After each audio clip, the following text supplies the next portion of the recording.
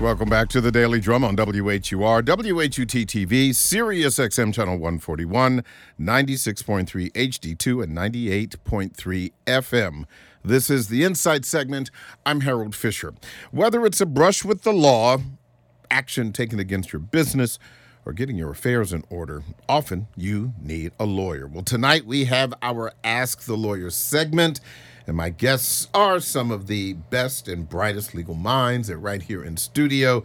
My guests are Prince Williams from the Avid Law Firm, Marlon Griffith with the Griffith Law Group, and William Lightfoot with Lightfoot Law. Lines are open. Give us a call if you have a comment or a question at 202-319-7810, 202-319-7810. You can X me at HFisherWHUR, or find me on Instagram at Harold T. Fisher. Gentlemen, thank you so much for coming in. I really appreciate it. Thank you. Thank you. Let's start with you, Bill. All right. I'm going to start with you.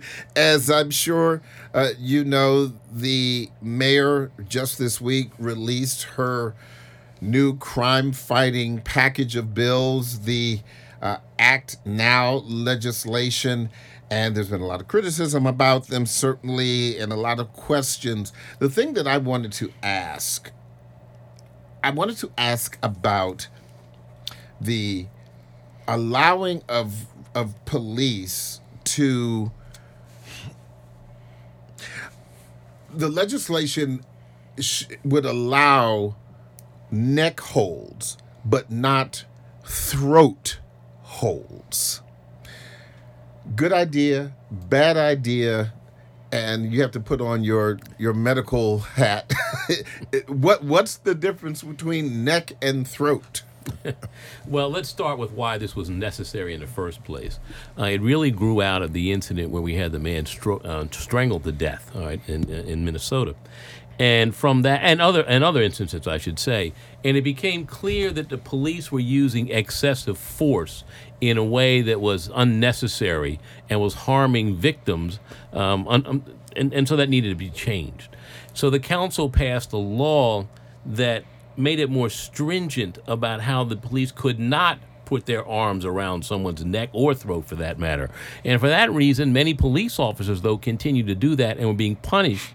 And the concern was that when they were being punished now, they're being punished unfairly without a full understanding of what needed to be done to actually apprehend the criminal. So based upon that, Mayor Bowser has introduced legislation to change those guidelines. It would still be unlawful or improper police tactics to strangle someone with the intent of harming them. But if you need to do it to restrain the person for their own safety, the public safety, and the police officer's safety, then the mayor has weakened those guidelines so there'll be more leeway and more discretion for the police to use this chokehold or throat hold, as you want to call it. And that's the thing. Is it neck hold or throat hold? Because certainly, if you watch enough Law and Order, what do you hear about? Breaking of neck bones and strangulation, and the like, and for some people, this could be really troubling. Absolutely. I mean, that's a great question. It's a major concern. That's one reason we have public hearings. The council will hold a public hearing on this legislation to clarify the intent of the law and the definitions used in the law. Clearly, the intent is that the police are not to use a chokehold to harm someone. It's strictly for the purpose of detaining this person until they are calm enough to be arrested and then, put in jail and with follow-up. One of the other things, and gentlemen, if you're certainly welcome to jump in or not, if you don't want to talk about pending legislation. But one of the other things that is in this Act Now legislation is that it would allow police officers to review body cam video before writing reports. Again, it could be argued that this legislation is giving police officers an opportunity to get their story straight. And, where it's, in the past and currently, as we know, if an officer has his body cam on and he can say, well, this is what happened, and then it may be different. There may be contradictions about what the officer says versus what is actually seen on the on the video. Marlon, any thoughts about that? Do you think that's good policy? Do you think it really matters in a court? Oh, I think it absolutely matters. Police officers are trained to write reports based on their trained recollection of what happened. They're not trained to review video and then write a report. My concern is by having the video available, they can shape their version of how something occurred. Often in court, these cases often turn on the credibility of police officers, where often their police reports do not match their testimony, and now with the advent of cameras, does not match the video. And many innocent people are able to prove their innocence because of that. Now, if this law passed, my concern, and I'm not talking about all police officers, right, but my concern is that those police officers who are already natural bad actors would just become better at being a bad actor, because now they'll be able to shape their story consistent with the video. But Prince, it could also work in the favor of an alleged victim as well, if they have a chance to, and it really kind of depends on what in the particular case is, what the particular offense is, but it could very well be helpful. Yeah, I definitely agree with that. Oftentimes it is helpful, but when it comes to these matters and we get to court, a lot of times it is challenging the credibility of a lot of the officers and kind of what they're reporting. And just like, he stated, it's not all officers, but we are having credibility issues with officers, especially in the communities where there's a lot of minorities, because a lot of times it's presumed in certain areas that certain things are happening. And so it's easy for them to write a report in a certain way. But when they're able to look at the camera, just like you stated, they're able to kind of fashion a story that one would probably have less holes to poke in when it comes to that credibility in a trial. Yeah. And if I may. No, go ahead, Bill. Quickly, let's remember that body cams for police officers are a recent phenomenon. Yes. I worked with Mayor Bowser to actually develop the proposal for the District of Columbia. So that wasn't it's been very recent in D.C. that we've even had this. We're one of the leaders in the nation in the use of body cams. I think it's a fair comment that we want to be sure that the officer is telling the truth. Therefore, you would say, well, don't let that officer watch the body cam. But we all know that people's memories have a lapse to them. I think what the mayor is saying and the police department is saying, look, these officers have gone through a lot of training. They've gone through a lot of screening. We do believe that they're charged with doing the public good. They're not trying to do the harm to the public. Give the officer an opportunity to tell the truth. And then we can use these videos as a training mechanism. Those that are bad apples, you'll find other ways to impeach their credibility. But we have a time right now where it is very difficult to be a police officer. And to start out with the presumption that they're at fault in some way, and this video is going to be used as a gotcha mechanism, I think that runs contrary to the idea of training people and helping them to do better.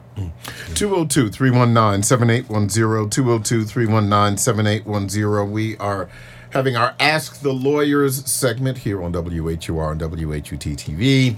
If you have a comment or a question, give us a call. Lines are loaded right now. I promise I will be getting to you, and we will continue to take those phone calls even after 7:30. Let's talk about some other issues. We are coming into the holidays right now, and one of the biggest concerns is drunk driving.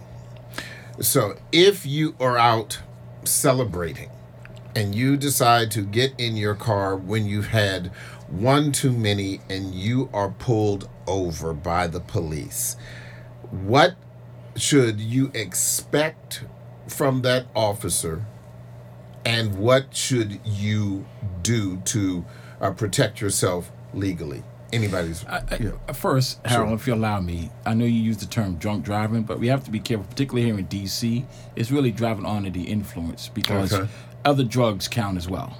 You cannot go out and drink and smoke all the cannabis you want and say, "Well, I'm free to drive as I want," even though you might be driving slowly. It still matters, right? You're still impaired. Okay. Right, potentially impaired. So that's just want that clarification. I think the first thing, though, in dealing with a DUI, is that you should cooperate with the police officers as it relates to the basic questions. Driver's license, your insurance, those type of basic questions. Where do you live? Those type of things. Right now, after that, it gets a little trickier. Now, in DC, you have the two aspects of it. You can cooperate with a police officer. If the police officer says, "I want you to do what we call a roadside test." Well, there's that sobriety test. People have seen that on TV. The walk and turn, stand on one foot and hop around, and all those these kind of tests. Now, usually the police officer only does that for the purpose of trying to establish at that point a probable cause that you may be under the influence. But what if you're clumsy anyway? That's my point. That's why it's really supposed to be used just to establish probable cause. It's for the police officer to decide whether to arrest you or not.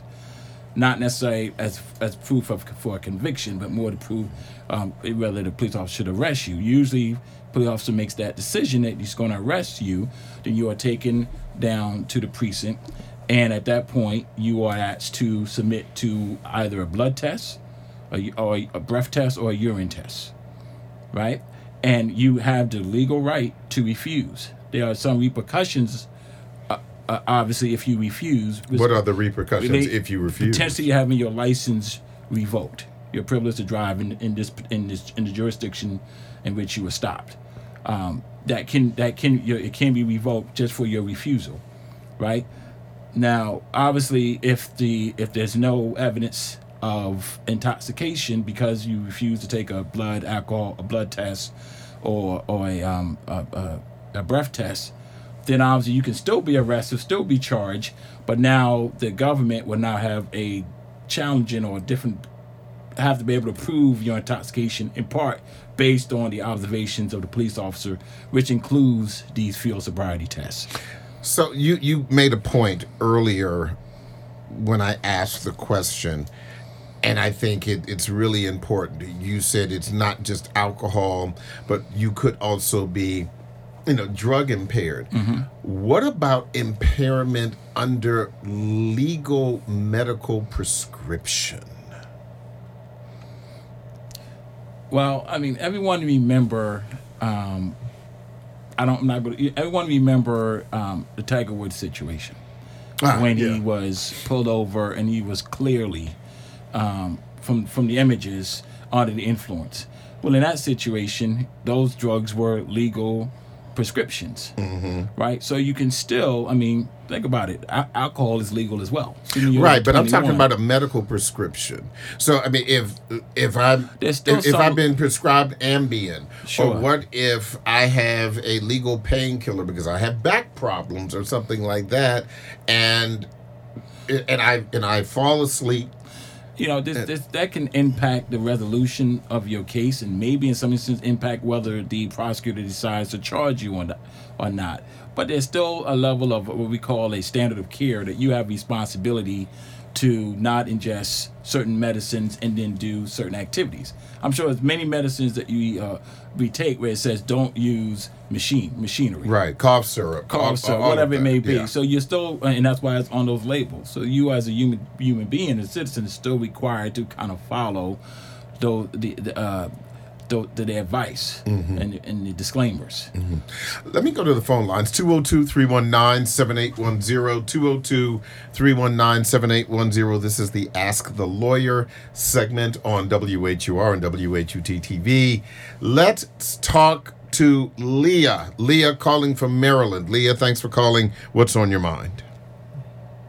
Hi, I think I was basically terminated for the wrong reasons. I was working for a company. I worked from home, and they basically said that HR requested my termination for my absences, but I missed a whole week of work because the computers that they gave me were not working. And so my question is, what do I do from here? You want to Who wants to take that? I'll take the first stab at it. Okay. All right.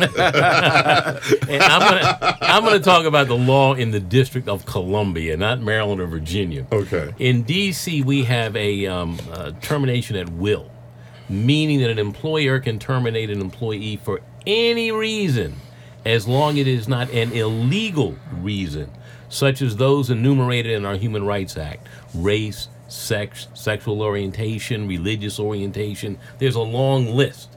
So if you can argue that you were terminated for one of those illegal reasons stated in the Human Rights Act, then there's a very elaborate process that you can go through to get justice for that. But if, on the other hand, the employer terminated the caller, for example, because she wasn't properly using the equipment, I'll just say that, then that's a valid reason. There's nothing illegal about terminating someone because they don't know how to do something the employer says is an aspect of a job. You can be terminated at will, except for certain illegal reasons. Mm-hmm. So you would recommend, if she wants to fight this, that she definitely needs to find a lawyer? Well, this is what I would recommend. Absolutely, she needs to speak to a lawyer. Now, obviously, given the context of this show, it's a lot of other questions a lawyer would have of her. Basically, her age, her race, sexual orientation, all of the things that Bill just mentioned. And it would need a true understanding of what her job performance is supposed to be, what was she required to do, what was communication with her and the employee regarding these computers not working. Did she abandon, because maybe the employer is saying she abandoned her job, which would be a legal basis to terminate someone if they decided she had abandoned the job by not showing up for work, even remotely. So there's a lot of other issues that she would have to really thoroughly discuss with an employment attorney, so she'd be advised accordingly. Okay. Leah, good luck to you. Thank you for your phone call. 202-319-7810. 202-319-7810. Ms. Johnson calling from Maryland. Thanks for calling, Ms. Johnson. What's on your mind? Hi, I am a citizen of Maryland, and I work for the state of Maryland. However, I am now facing a labor law situation with my employer, which is a supervisor on my job. I am a part of the union in Maryland in AFSCME. We have had several complaints about this particular supervisor at the district that I work at. People have filed grievances. People have quit. I filed a grievance. I won the grievance. However, due to some sort of technicality in Maryland, they refused to remove me from the building that this person works in. I have been removed from her as a supervisor because I was her assistant supervisor. However, this has gone on for months. And now what has happened was my union representative back in August the 29th sent to me a petition of no confidence. And what he asked me to do was simply find out whoever on my job wanted to sign this petition. So I said to him, can you send it to my personal email, not my government email under the state of Maryland? So Ms. Johnson, this sounds really complex. Let me ask you, I need you to just bring it home. What's your question? The question is, this person has now filed a grievance or complaint with the HR department. However, that complaint is now becoming a reprimand, which means it will go on my permanent record for the state of Maryland. I've worked for them for 10 years, have never had this issue. My question is, I have to do an appeal to them. But my conversation to them is, her charge is that I circulated this petition, and they found it that I was wrong in that form of bullying to her. So this is basically become a bullying situation. So hold on, because I've got to take a break, and when we come back, I'll see if my panel can address your issue. This is The Daily Drum on WHUR and Sirius XM Channel 141 and WHUT TV. I'm Harold Fisher. If you're on the phone, hang on. We will be back in just a bit. John Mons is next with the original Quiet Storm on WHUR. We'll be back in just a few seconds.